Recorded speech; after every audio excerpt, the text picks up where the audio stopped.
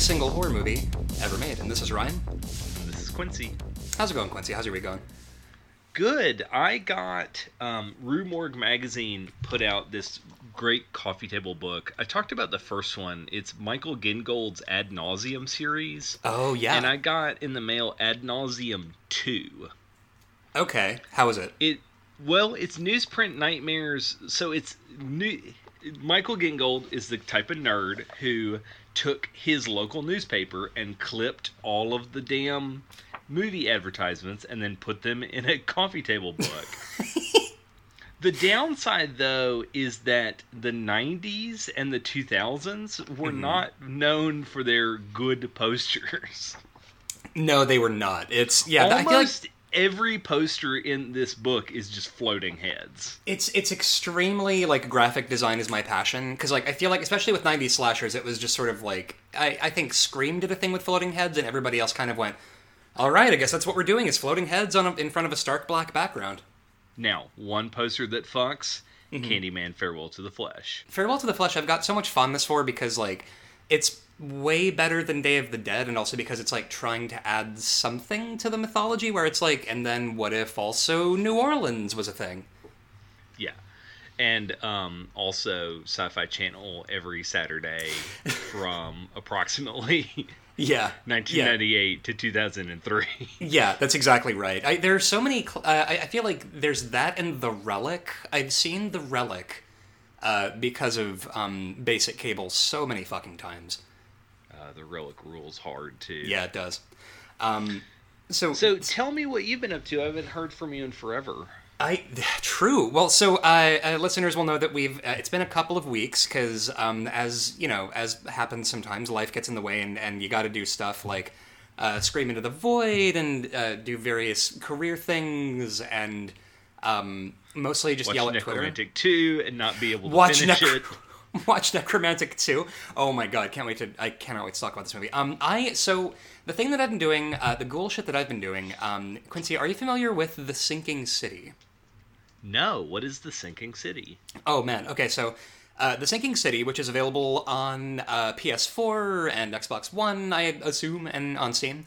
It's basically... So it was made by this company that made this really, really great Sherlock Holmes game where, like, you solve crimes and you correlate clues to come to different conclusions and you have to, like, recreate crime scenes by putting things in the right order. It's really, really fun. And then, so the same company was like, okay... What if we literally just did this, but Sherlock is getting yelled at by Cthulhu? And so you come to this town called Oakmont, and it's basically like Schminsmith. You know, they've got like Schmiskatonic University. And it's this game is fucking incredible because it's a Lovecraft game that is actually engaging with H.P. Lovecraft's racism. Oh, excellent. Yeah, like, and the start of the thing is, like, you know, there is racism in this game, and, you know, like, we're talking about this time period, and for us to pretend that, you know, for us not to have that in here would feel weird, because it would be like we were pretending that racism didn't exist, in the time period, and so, the crux of the biscuit is that you get to shoot a clan member in the dick, and that's just... deeply important to me gameplay-wise. It's really, really great. Like, it's this game, there are these mechanics where it plays around with, like, your sanity bar, and you have to sort of leverage that against, like... It's a survival horror game that is not just a series of fetch quests, and also it's full of all manner of body horror, so it's unbelievably fun. I'm having a fucking great time.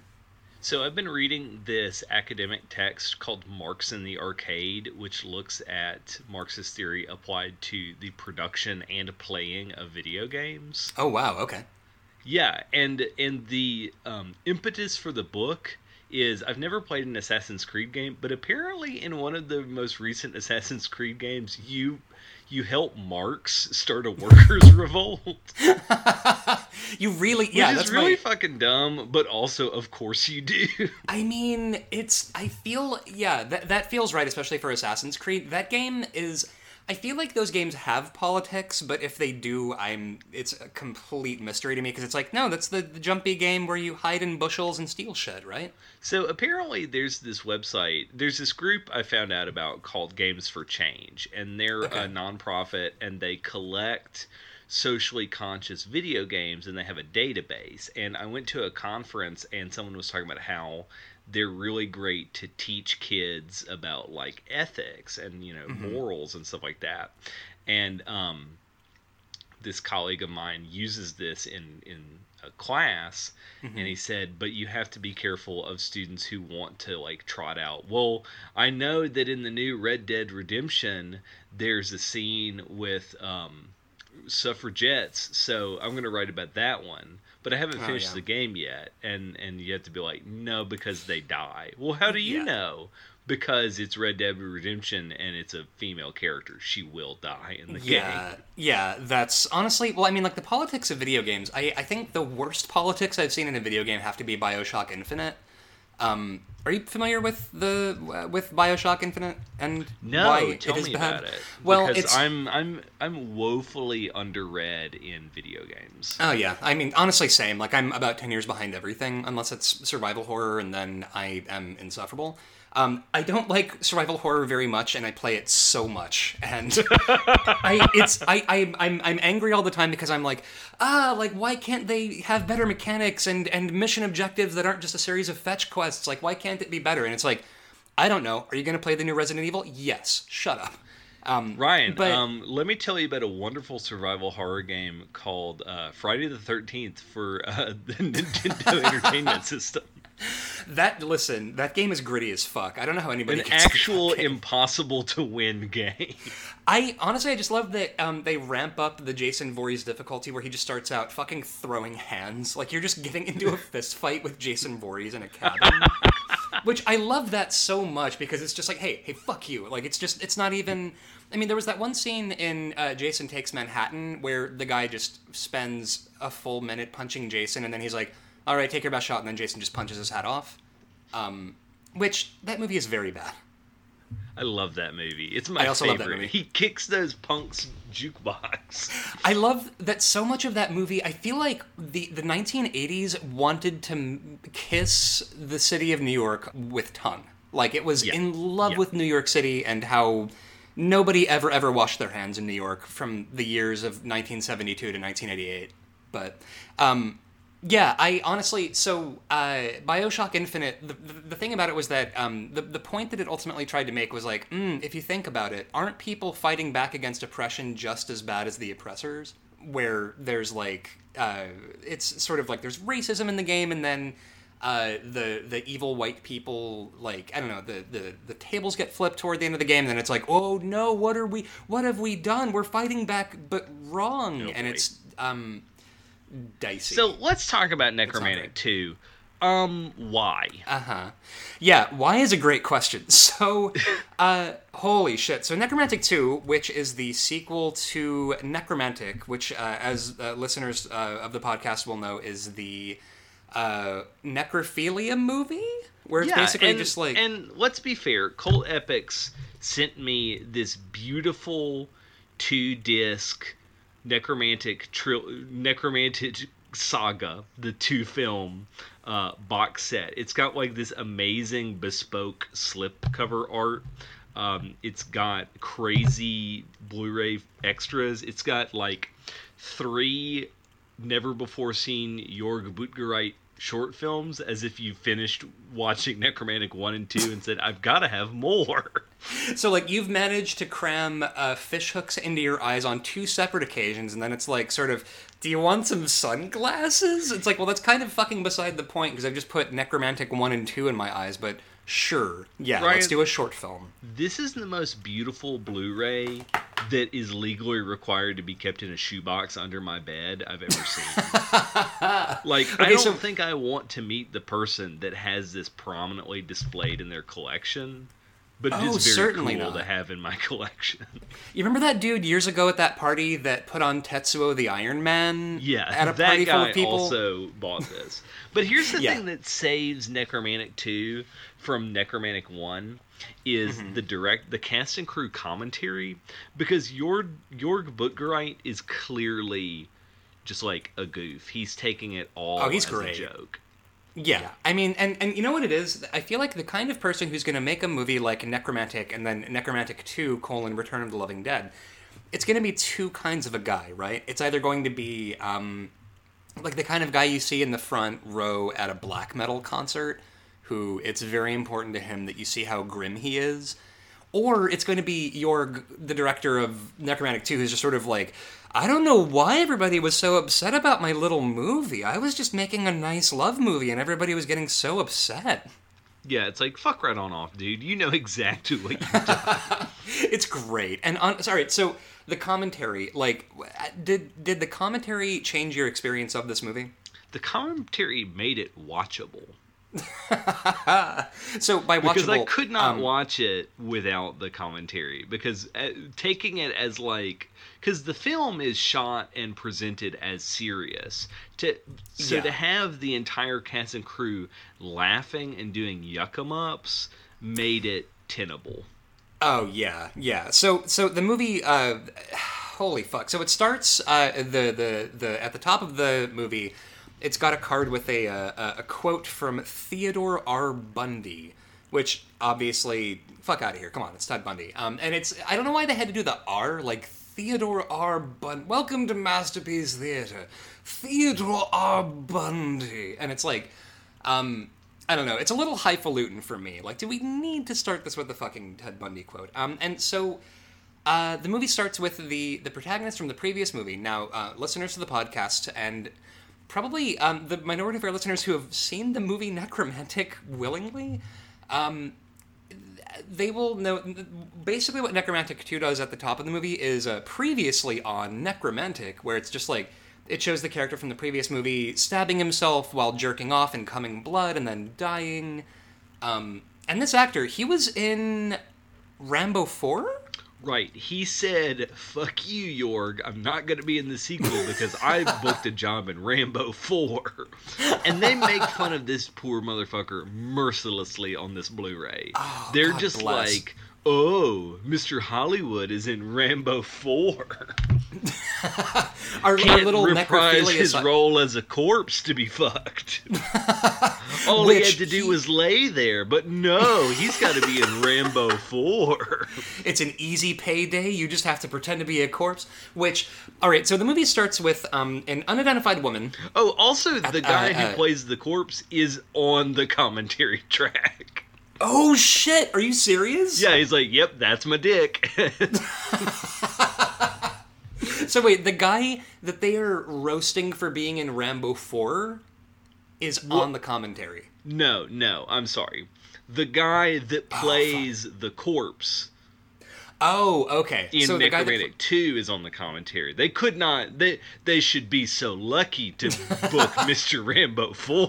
Yeah, what? You got Rambo 4 money? You can get that guy on the horn to show up for Necromantic 2: Return of the Living Dead. Holy fuck! And so, obviously, the lady at from the previous movie leaves the main character for the corpse, and the guy dies while jerking off and coming blood. And so, a lady at the beginning of this movie digs, like you do. And so, the main character of Necromantic 2 digs up his body and brings him home, and we get this sort of like, and basically what most of this movie is. You remember back in ye olden days of 2007 when Two Girls, One Cup was still a thing that people would try to get you to watch? Yeah. And, the entire idea behind Two Girls, One Cup was like, what if horrifying things with soft piano soundtrack in the background? That's most of Necromantic 2, is just like long shots of hands trailing down corpse bodies with like nice music playing in the background. This corpse's pubic hair is the wildest thing I've ever seen. It is. It's like one wisp, and I think it's because they painted this actor in grease paint.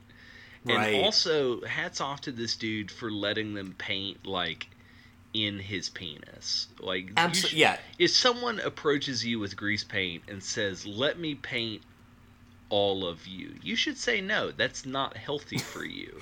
But Yeah, he I was don't like, want sure, that. pull my foreskin back for cinema verite and paint it all green. I'm fine with that. I've got to give the people what they want. They want evenly painted foreskins, and I just have to commit to this part. Yeah, this is I'm just a little indie imagining project. what title we could possibly name this episode. It's gonna be. It's you know what it's gonna be. It's just gonna be like the one with the corpse. Like that's just. It's gonna. There's everything we're saying about this movie gets increasingly upsetting. But so the corpse in this movie. When she digs him up, he is still wearing the outfit he was wearing when he died while coming blood. Yeah, because that's totally how anyone buries their loved one. Yeah, you know what it is? Maybe his family was just fucking ashamed of him, and they were just like, "Oh, just tip him into the coffin. Just go. Like his shirt is still splattered with blood. He looks like when she pulls him out of that box. He looks like a grape jelly PB&J sandwich at the bottom of a backpack, just like these great gouts of blood. And so, and the movie is sort of, that immediately tells me, okay, hello, hi, it's me, your friend, Jorg. Welcome to Necromantic 2. She's gonna fuck a corpse. And she tries to fuck this corpse, but it doesn't really work out. Like, she gets kind of grossed out because she's fucking a corpse, and so she runs and like throws up in the bathroom, and she's like, okay, I'll work up to it. So I'm sorry, today I fell down a Wikipedia hole on Terrere, the Frenchman who was a sideshow performer that ate cats and other animals. And I'm sorry, ate cats? Yeah, Terrere. So Terrere like, was this guy that lived around the 1780s, 1790s. And he was a like traveling musician that would swallow like non-foods and live animals for like street performance. So wait, so he was he was eating whole cats? Yeah, like actually ate cats. So like he had some sort of, they don't really know why, but he had like an uncontrollable hunger. He had polyphagia. So like he was known to try to drink people's blood in the hospital because like they were treating him, and he'd like steal people's trash and eat it, and they think he might have eaten a baby. Oh shit, I remember this. I saw this, there was a Tumblr post about this, about the guy, like, he might have eaten a baby. Eaten a baby.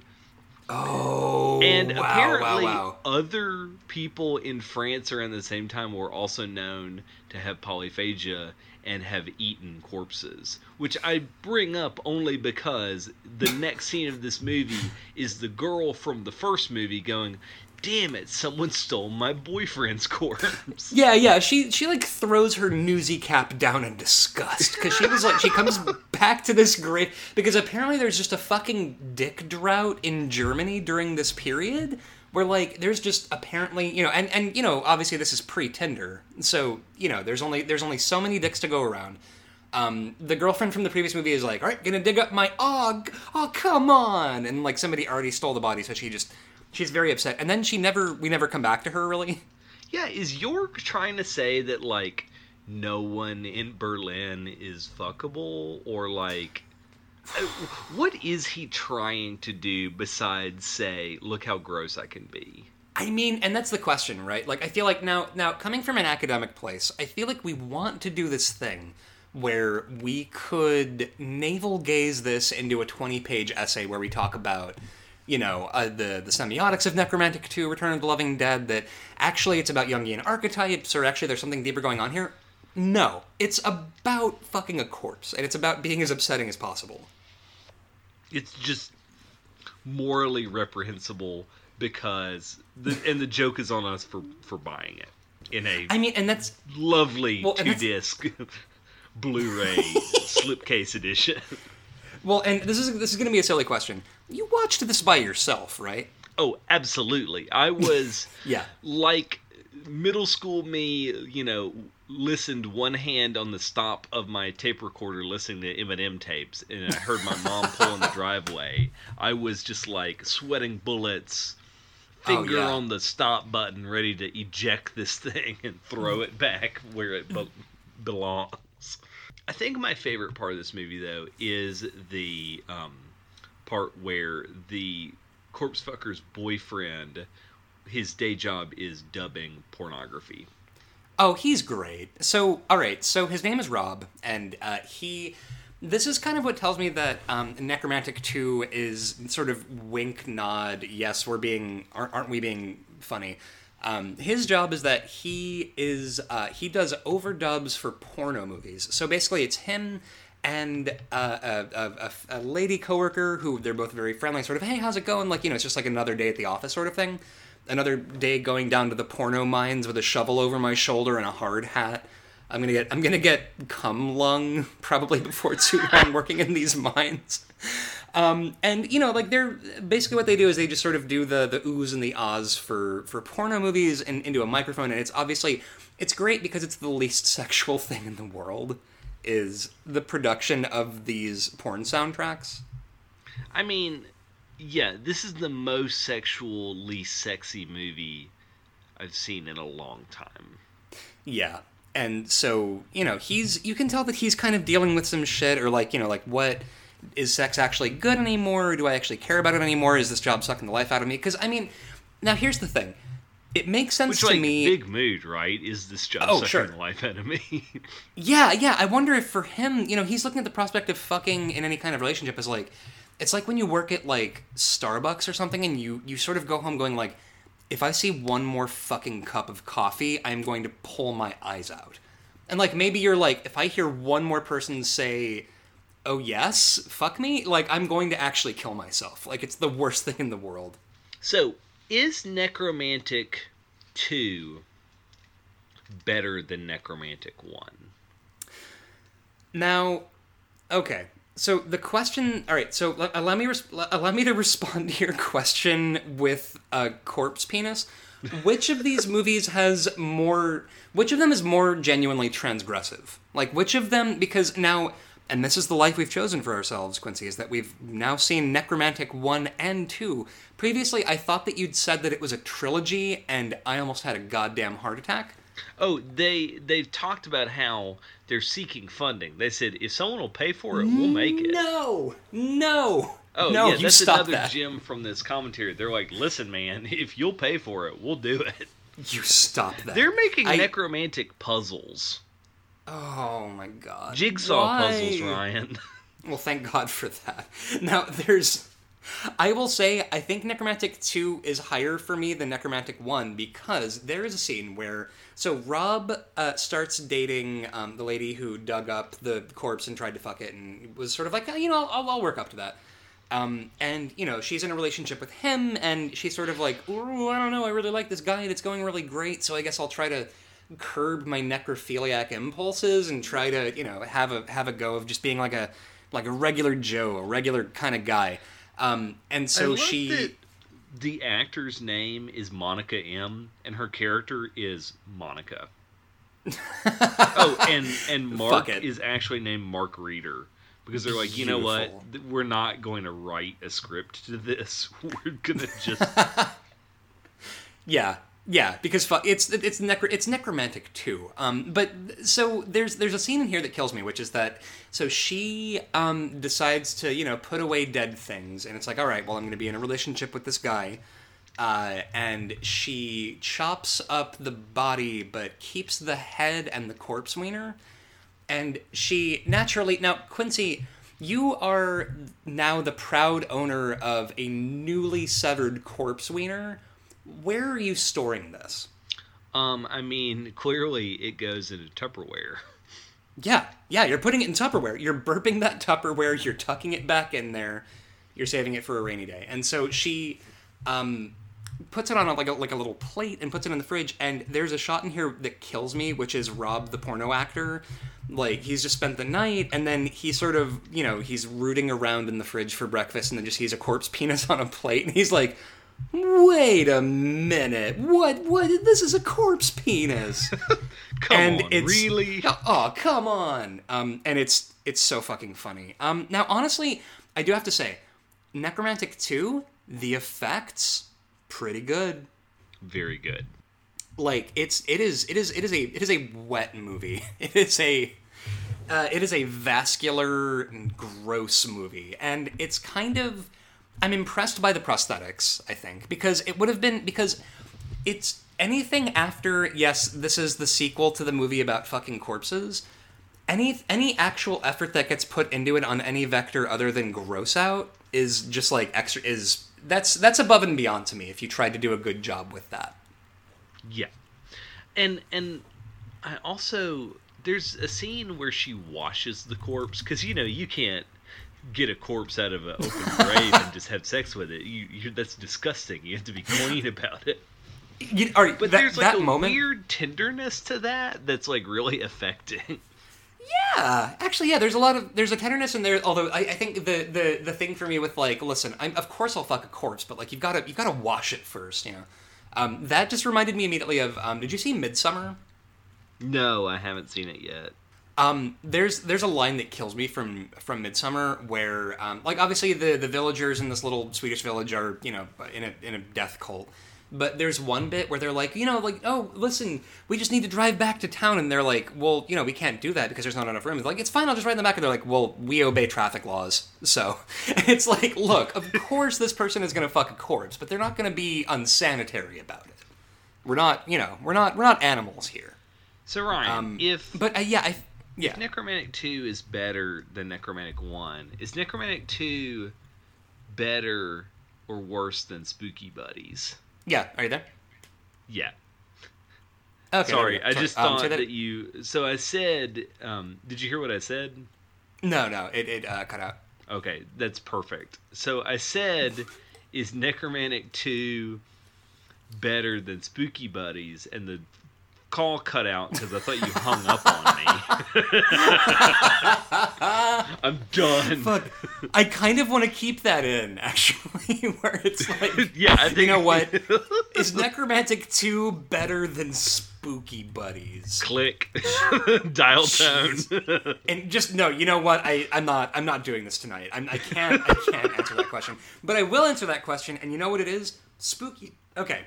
Spooky Buddies is better than Necromantic 2 because I feel like it exceeds the premise in a way that Necromantic 2 doesn't. Because Spooky Buddies, this is an off-brand Air Bud sequel. This is sort of... It's Disney so many... It's like... It's not Disney Channel original movie. It's like Disney direct-to-video...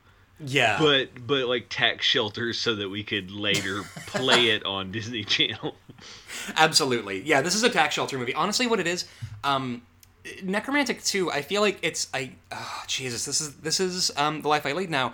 I think it's a relatively paint-by-numbers necrophilia movie. I just feel like it's very sort of... All right, you've got that shot. You've got the bit where you try to fuck the corpse and you can't do it. You've got the nausea. You've got, And then with Spooky Buddies, I was consistently shocked by that movie in a way that I was not shocked by Necromantic 2. Because Spooky Buddies, it starts, and maybe it's just because of my, like, what I'm expecting going in, Like, maybe because knowing that this is Necromantic 2, I was sort of like... Oh boy, I don't know what I'm in for here, but with Spooky Buddies, I was like, oh, I'm sure it'll be nice. And then we're starting out with sacrificing 5 puppy souls to Dog Satan. Yeah. So I feel like Spooky Buddies sort of does more, I think, than Necromantic. All right, here's my question. Which is better, Castle Freak or Necromantic 2, Return of the Living Dead? Castle Freak, because Barbara Crampton and... blanking out because Jeffrey Combs. Castle Freak because it stars Barbara Crampton and Jeffrey Combs. Yeah, and then Jeffrey Combs fucks that prostitute and then gets ripped, and then she gets ripped apart by the Castle Freak. Right. So, but honestly, the fact that everybody in Castle Freak commits to that movie so much, I think for me puts Castle Freak above Necromantic. Now, actually, all right. So we're scrolling down. All right. Quincy. Faces of Death or Necromantic 2: Return of the Living Dead. Okay, here's what's wild. I love Faces of Death. Oh yeah, no, it's great. Like it's a cultural fucking icon, I feel like. Yeah, so like Faces of Death is way better than Necromantic 2. And also Faces of Death has a sincerity that Necromantic 2 is, and this is mostly from listening to the commentary. It's just so steeped in irony, it's almost like poison. Yeah. Like there's no love that goes into that. Like you're not, this wasn't a movie about necrophilia that the director sincerely was trying to do. This was it was a cash grab sequel. You sold out, like you just made the easy paint by numbers necrophilia sequel, and it used to be about the art, and now it's just about crassly cashing in on necrophilia. Okay, so speaking of movies about the art, what is a better film? Son of Dracula starring Ringo Starr or Necromantic 2? Holy fuck. So Son of Dracula, alright, so what we have are two cultural curios, right? We have the movie that was not supposed to have been released, that was a vanity project featuring Harry Nilsson and Ringo Starr, versus the sequel to the necrophilia movie that got banned in like every country. Yeah. And also got banned in every country. Alright, so Son of Dracula is number 415. I think it's still illegal in Great Britain. Like, I think it never got removed from the video nasty lit. It's like on the books still. You know what, though? I feel like Necromantic 2 being banned in Britain, I feel like it's almost not even like, if you ask somebody like, wait a minute, is this because of the graphic violence and sexual content? Like, no, it's just fucking tacky. We don't want that. we don't want fucking Necromantic 2 here. So Son of Dracula is at number 415. I feel like I want to give the edge to Son of Dracula entirely because it's so utterly inscrutable to me. Like, I've got such a soft spot for vanity projects from rock stars with too much money and access to a film crew. Like, I love seeing what movie famous people will make if they have total freedom to make the kind of movie they want to make, which is Son of Dracula, and it is basically unwatchable, and I'm really into it. Versus Necromantic 2. I mean, you can't exactly put that on at a party, Yeah, now I will say that Necromantic 2 does well in terms of, like, plot structure. Like, it is followable. It's followable in a way that, like, a movie like The Nun is just random shit thrown together in a way that does not make a plot that makes sense. Oh, completely agree. Actually, between The Nun from last year, 2018, and Necromantic 2, because at least, you know what?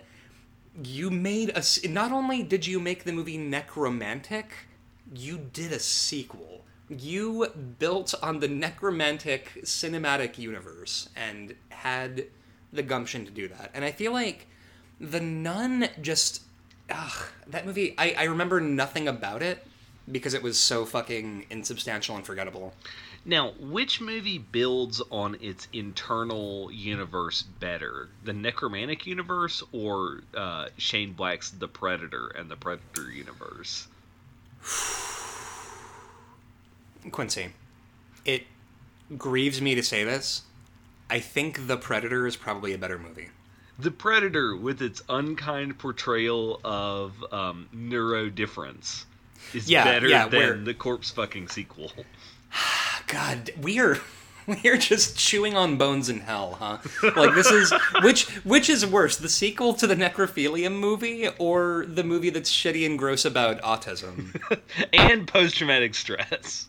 Also post-traumatic, yeah. Oh boy, all right. Here's what it is. I don't know why this is the vector on which I'm judging it, but I feel like The Predator had better practical effects than Necromantic 2, and like there were sequences in it where I could kind of... Now, Necromantic 2, I feel like, right from the start, you're sort of like, I know that there is no hope for this movie or for my immortal soul for watching it. Like, I know basically where I'm starting, but with Predator, there were so many moments in that movie where you can kind of see how, with some very fucking important tweaks, this could be a good movie. Right. And there's no pretense with Necromantic 2 that you're watching a good movie. No, at any point. And the director on the commentary is like, you're watching Necromantic 2. That's so yeah, it's like, I gotcha. And then, like, I'm trying to think of, like, do you have a good time, like, you don't have a good time watching it. No, it's not a fun time. No, it's not even... Now, all right, this is my question. Are we just kind of burnt out and desensitized that, like, watching this, I wasn't at any point, like, sick to my stomach or like just sort of like grossed out. I was mostly just like, for fuck's sake. Like, just... yeah, it's really just I'm so tired. I'm just so I feel like that could be our world. That could be our tagline for this podcast. I'm so tired. Like, but I can't even believe I'm going to say this. There were so many points during the first 2 acts, if you can call them acts of Necromantic 2, that I was like, can we get a fucking move on and get to the corpse fucking? Like, we are doing so many montages of, like, going on dates and, like, oh, I'm gonna touch a corpse, and I'm just like, look, wait, you're obviously padding for time. Please get to the, like, parts that are going to upset me so we can all go home. I need to point out that Necromantic 2 is at number 420 on our list. Haha, blaze it. All right, so coming in at our new number 420, below The Predator and above The Nun, is Necromantic 2, Return of the Loving Dead. And once again, guys, thank you so much for sending those Blu-rays.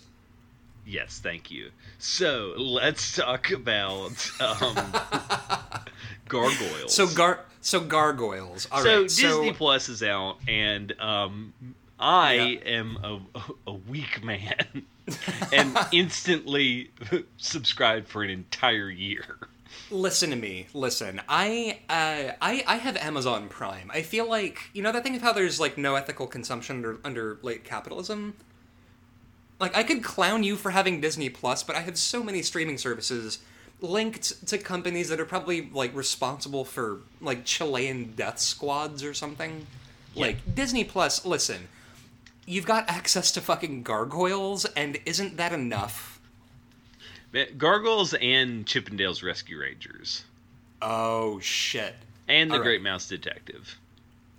This is... See, now, I'm gonna be...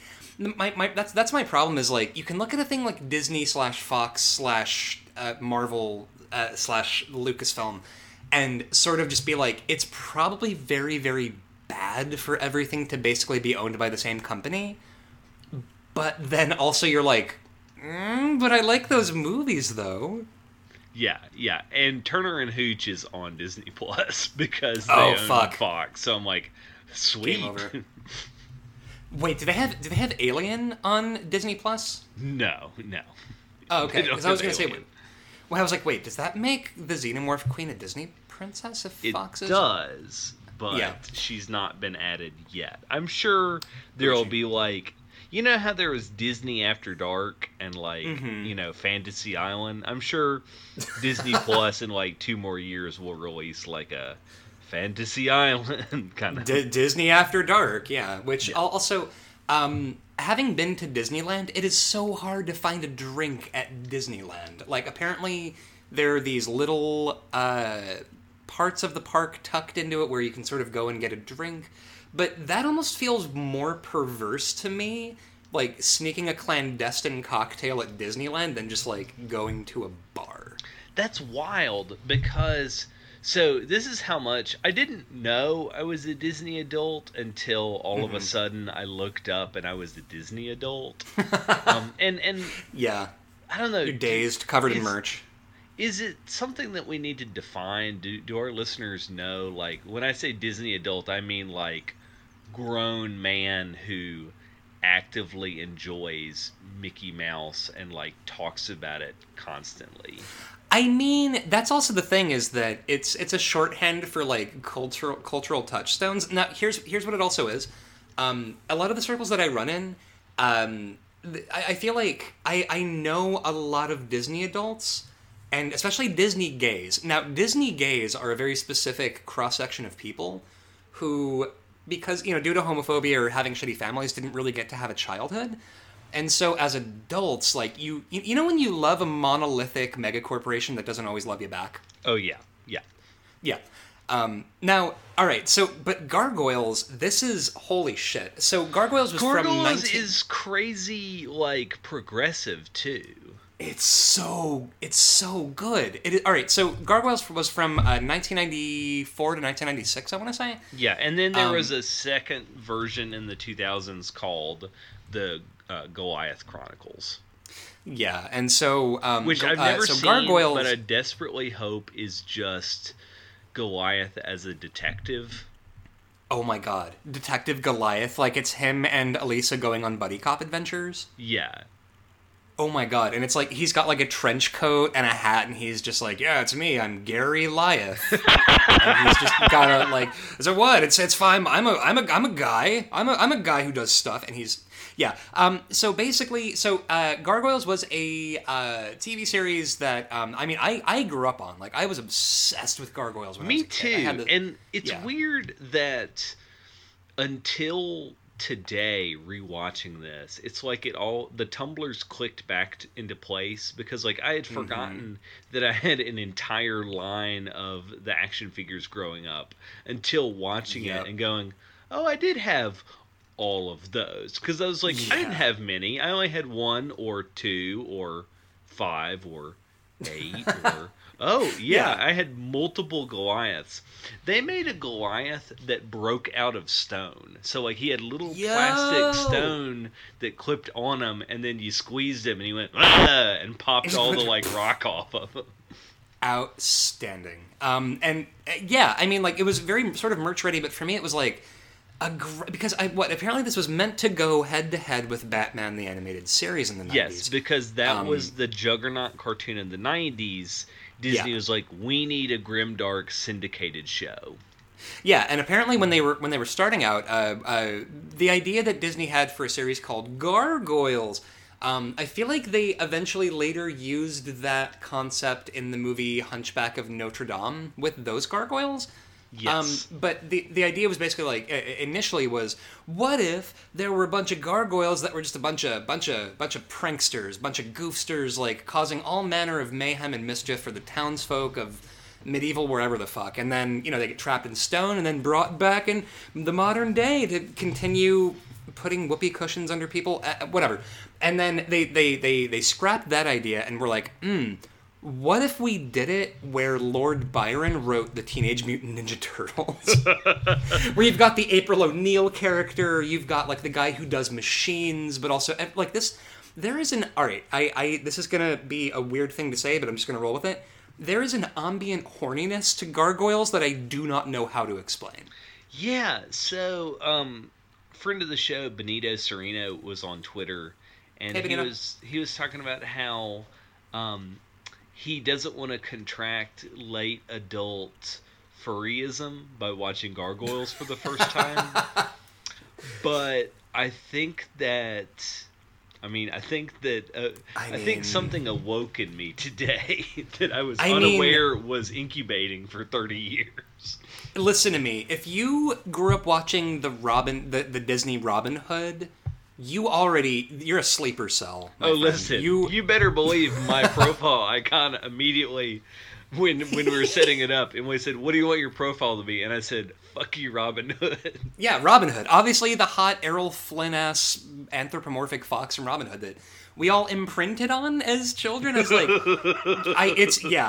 which I love what a universal experience that is, that we all just, Robin Hood. But now, to be fair, made Marion also attractive because a fox.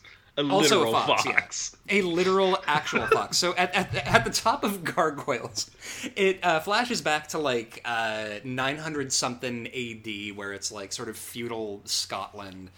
And what should greet us but the dulcet voice of Clancy Brown? Oh my god, I was so happy to hear Clancy Brown in this show. Oh man, it's just like a breath of spring. Like you just hear him like, yeah, that's me, Clancy Brown. You're just like, I don't know, my soul left my body. I immediately Googled Clancy Brown Gargoyles and was just so smug that like I would know that voice anywhere. Speaking of knowing voices anywhere, Frank Welker, the like best voice actor since Mel Blanc, is a in titan this of voice acting. A titan. And I am proud to say I've watched so many cartoons that I can pick out Frank Welker's crowd voices when Oh, he's like, wow. "Oh no, look out! I gotta be." It's like, "Oh yeah, that's Frank Welker."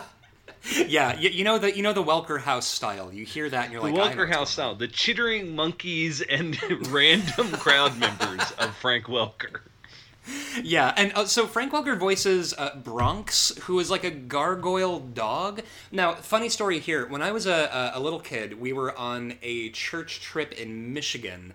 And my brother and I went and hung out at this creek next to the church. And I found a little snapping turtle at this creek and was like, oh boy, I've got a pet now. And so I just sort of like scooped up this turtle and decided that his name was Bronx because of Bronx from Gargoyles. And then the thing bit through my finger, and my mom was like, yeah, no, you can't have that. Put that down. You're bleeding. Ryan, And so the emotional journey of the most pure story to the most horrifying story was a true roller coaster. listen, I'm here to give you brutal truths about the world. Like a turtle you named after a gargoyle will break your heart and bite through your finger.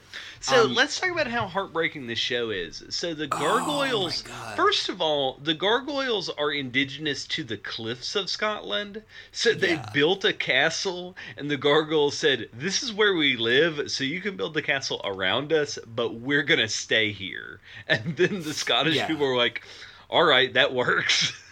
Yeah, and they're basically like so. There's this thing, Wyvern Castle, and the gargoyles basically function as like a sort of analog security system where they're like, you know what, we're just gonna hang out during the day and be rock, and then at nighttime we're gonna fuck shit up if anybody tries attacking the castle. And so we get this sort of opening scene of like a bunch of like Vikings, including Clancy Brown, who plays a character named Haken.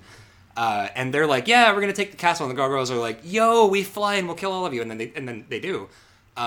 And then a bunch of mishaps happen, and they all get frozen in rock and are brought back in the present day by.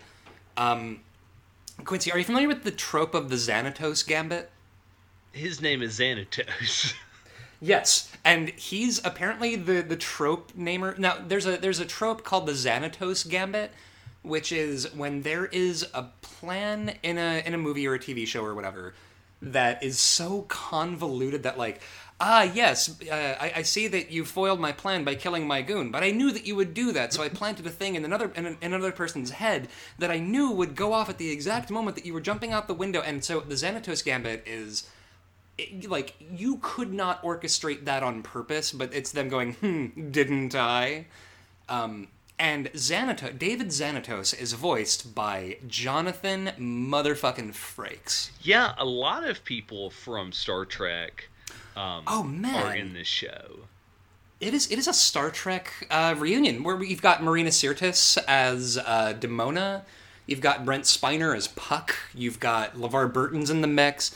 Apparently, the makers of Gargoyles were asking Jonathan Frakes, like, could you do it where you put in a good word with Patrick Stewart and maybe got him on it? And they were like, I would feel weird about doing that. And they're like, okay, never mind. Yeah, of course, that's a weird thing. Of course, I'm so sorry. But so you've got, these lovable gargoyles. You've got Brooklyn, who's he's like Raphael, basically. Like he's a cool but rude guy.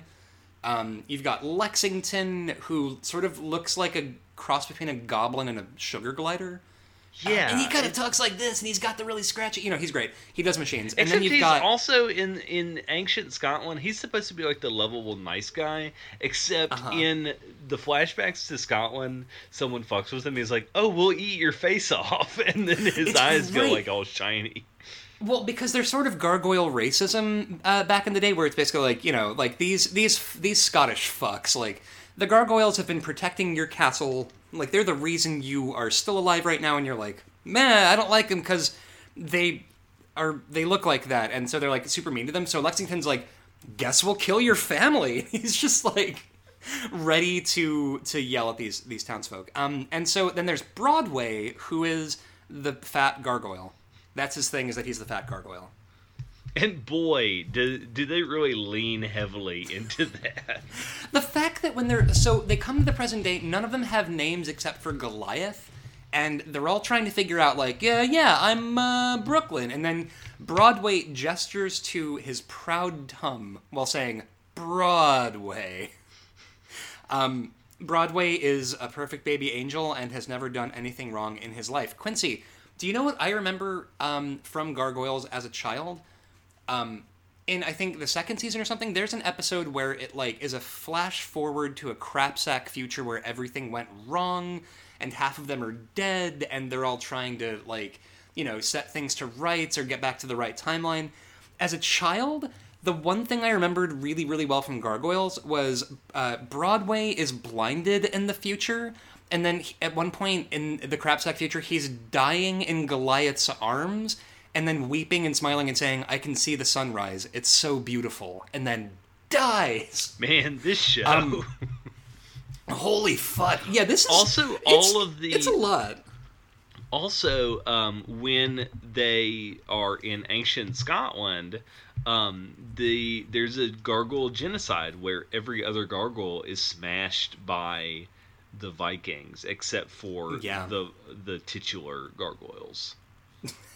And in this pilot that we watched for today, Goliath screams at the sky for being the last of his kind like 5 times. I think Goliath's love language is screaming at the sky. Like, just at the drop of a hat. Goes through the drive-thru at McDonald's, like, "Yes, can I have a Diet Coke?" "I'm sorry, all we've got is Diet Pepsi." "No!" And it's just him, and also he's voiced by the incomparable Keith David. Yeah.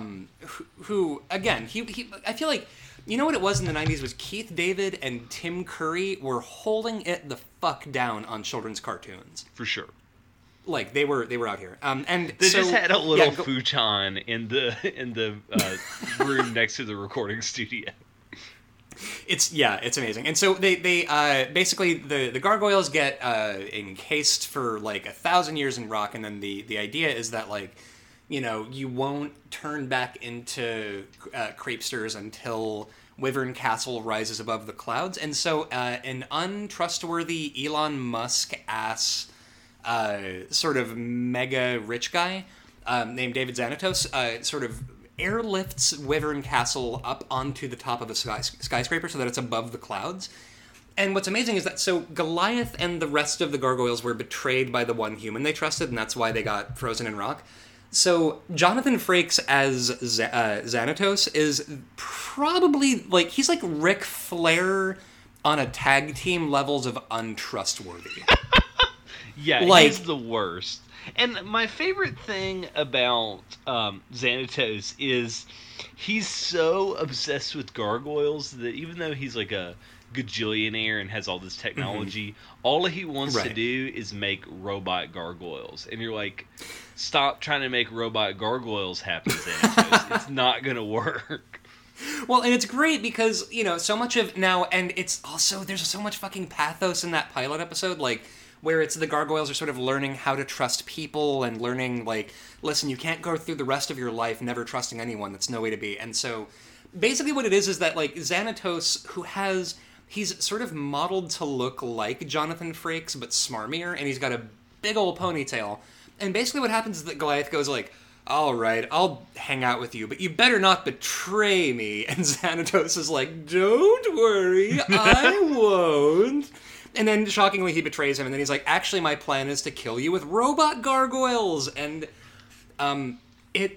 it's not a great plan, is What If Robot Gargoyles. But I tell you what, standards and practices in the 90s were like, yes, you can have these gargoyles that could rip man limb from limb. All of that must be off camera. However, you may rip robots apart as much as you would like. Yes. Now, and I had to look this up because, so the April O'Neil character, Elisa Maza, Detective Maza. Yeah, I beg your pardon, her Christian name, Detective Elisa Maza. And she is the one who sort of becomes aware of the gargoyles and befriends them and helps them out. And I'm just going to throw this out there. Immediately upon seeing the first interaction between Goliath and Elisa, I looked up on Archive of Our Own, Goliath Elisa, 70 total works. 70 horny as hell works about Goliath and Elisa. You know who became a nascent fucking furry? Was Elisa Maza on this show. Where later on, like, there's one bit where he's just like, he's like carrying her bridal style for most of that pilot when they're in the same scene together. And it's, yeah, I feel like as a viewer, you're given these romantic beats between the two of them, and you're sort of like, I am 8 years old, and it is 1994, and there are fuck fumes between the human and the monster. There was no chance for our generation with not becoming monster fuckers. Yeah, it was just all zero. I also like that, like, there's so much. I mean, it's monster diversity, but there's so much diversity in it. Oh yeah, and it's really cool. The other thing that is absolutely great is that the gargoyles have big leathery wings, so they turn them into capes by using the little the little opposable the little bat boys to clasp their hands together. So it looks like a cloak. Like, they get to just look fucking noble and cool. Which, yet again, Batman, we've got to make this bigger than Batman. For sure. Yeah. But honestly, like, the animation in Gargoyles is fucking outstanding. Yeah, that's another thing that a bunch of people on the Rank and File Discord were talking about, like, oh, the animation isn't as good because it was cheap television and it's not in HD. It looks pretty good, and the character design is just so good that any flaws in transfer are just charming as hell. Yeah, and maybe it's just that I've seen so many bad cartoons from the 90s that weren't even trying. Like, the X-Men, the animated series animation is dog shit. Listen, they ran out of money, so that halfway through, everyone is wearing ponytails because they ran out of money to animate hair movement. God bless. But yeah, like, there's so many shows that, like, you look at the animation and you're like, and maybe... It's like Poochie, I've got to go back to my own planet now. And you see the fingers needs me. Dragging the cell across the... camera. Yeah, and who knows? Maybe we'll get to, like, season 2 of Gargoyles and they'll be doing Poochie animation with the Gargoyles. But that pilot, holy fuck. If you can get a copy of Gargoyles or find some way to watch it, also, that theme tune has been stuck in my head for 2 days. Also, if you recall, this pilot was originally released as a VHS tape that was a VHS board game as well. So if you are a flea market tape head, keep on the lookout for that. I do believe the DVD that is a bonus feature is the game. They don't give you the pieces to the game, but you can watch the game. I remember the absolute emotional blow of my life was renting the Gargoyles tape from Blockbuster, and the game board was not included with the cassette because it was a piece of paper that was probably thrown away when the employees were, like, shelving the movie. So I just watched that. Yeah, so I watched that board game not knowing how to play or what to do and hoping it would come to me. And then... See, I would do the same thing with a promotional brochure video for Disneyland when I was a kid, because we had a tape of it and my brother and I would just, like, watch it over and over again and be like, oh man, that would be so cool if we could go to Disneyland. And this is that, but with Gargoyles. All right, so looking at the list, scrolling the fuck up. So we're doing what's the name of Awakening parts 1 through 5? So it's just Awakening. Now the tape is mentioned something else, but the tape is actually an edited down version of that. Is this pilot of Gargoyles better than that season of Castlevania? I'm gonna say no. I think that season of Castlevania is better. Why? Because well, you know what? Actually, I just talked out of my ass saying, yeah, I think it's better. I was going to say, yeah, I think Castlevania is better because there's a stronger authorial voice because of Warren Ellis. Like, I feel like it has more of a cohesive overall voice. I don't actually think that's true. I think Gargoyles, like, this pilot, is perfect for what it is. Now, here's the problem with that. Venom is number 196, so that would put Gargoyles above Venom. And that just will not do. So we're scrolling down. Although, all right, actually, I feel really good about... So just below Venom at number 197 is Freddy vs. Jason from 2003. I feel like this pilot for Gargoyles is better than Freddy vs. Jason. Oh, for certain. Like, and I love that stupid movie, but this was, honestly, you know that feeling of when you're holding a baby and you just, like, inhale their, like, the baby smell from their skull, and it's just, like, it sustains you as, like, an old ghoul where you're just, like, you know, feeding off of the youthful skull nutrients? Yeah. Yeah. That's how I felt watching Gargoyles and remembering, like, oh man, like, watching this as a kid, I had the fucking Sega Genesis game, and there's such a joy when you watch a thing from your childhood that still holds up as an adult. Yeah. Good news, the animated Mighty Ducks, which is about alien ducks that shoot exploding hockey pucks out of their blasters, is also on Disney+. With duck-shaped hockey masks, by the way. Yes. I had those fucking action figures, Jesus, Mary and Joseph. Wasn't there? I mean, we had no hope because all of these shows were clearly made for their toyetic properties. Right. And but, so Disney Plus is the devil. So yeah, so coming in at our new number 197, above Freddy vs. Jason and below Venom, at 197 is Gargoyles Episode 1 Awakening. God damn, I'm probably going to watch the rest of Gargoyles now. Like, having watched that, like, it's gonna be a household thing. Because, like, as soon as... because, like, at my household, we were sort of like, oh, Disney Plus, whatever. And then they've got Gargoyles. And then, like, oh, fuck. Like, either we need to get Disney Plus or we need to buy Gargoyles on DVD. You can buy the box set Gargoyles DVD for significantly less than the amount of months you had to subscribe to watch Gargoyles. Although that might be, the gauntlet thrown down. Can you watch Gargoyles fast enough on Disney Plus to make it cheaper than buying them on DVD?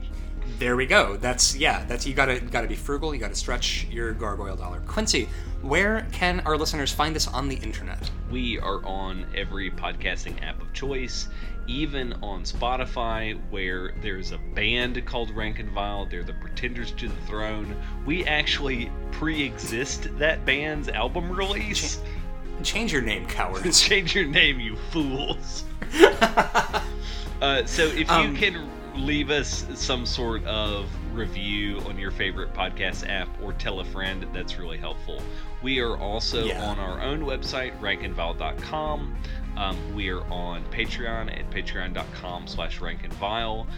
Coming very shortly is our raw audio of our Halloween special that didn't make it because the final version died, but we're gonna put it unvarnished. It is Emily and me playing spooky D&D, and it gets troublingly dark for what started as a very lighthearted adventure gets upsetting.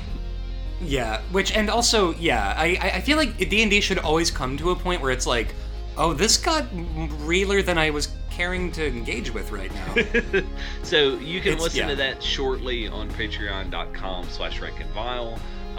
You can listen to that for as little as $5 a month for bonus content, $2 a month for our funny pictures of gargoyles in our show notes. And show notes, yeah. We are on social media. We're on Twitter at Rank and Vilecast. We're on Instagram at Rank and Vile. We're on TikTok. We're on YouTube. We're all over the place. It's kind of a we're just everywhere. It's a lot. But yeah, barring that is about all I got. You got anything else? Stay spooky, y'all. Later, folks.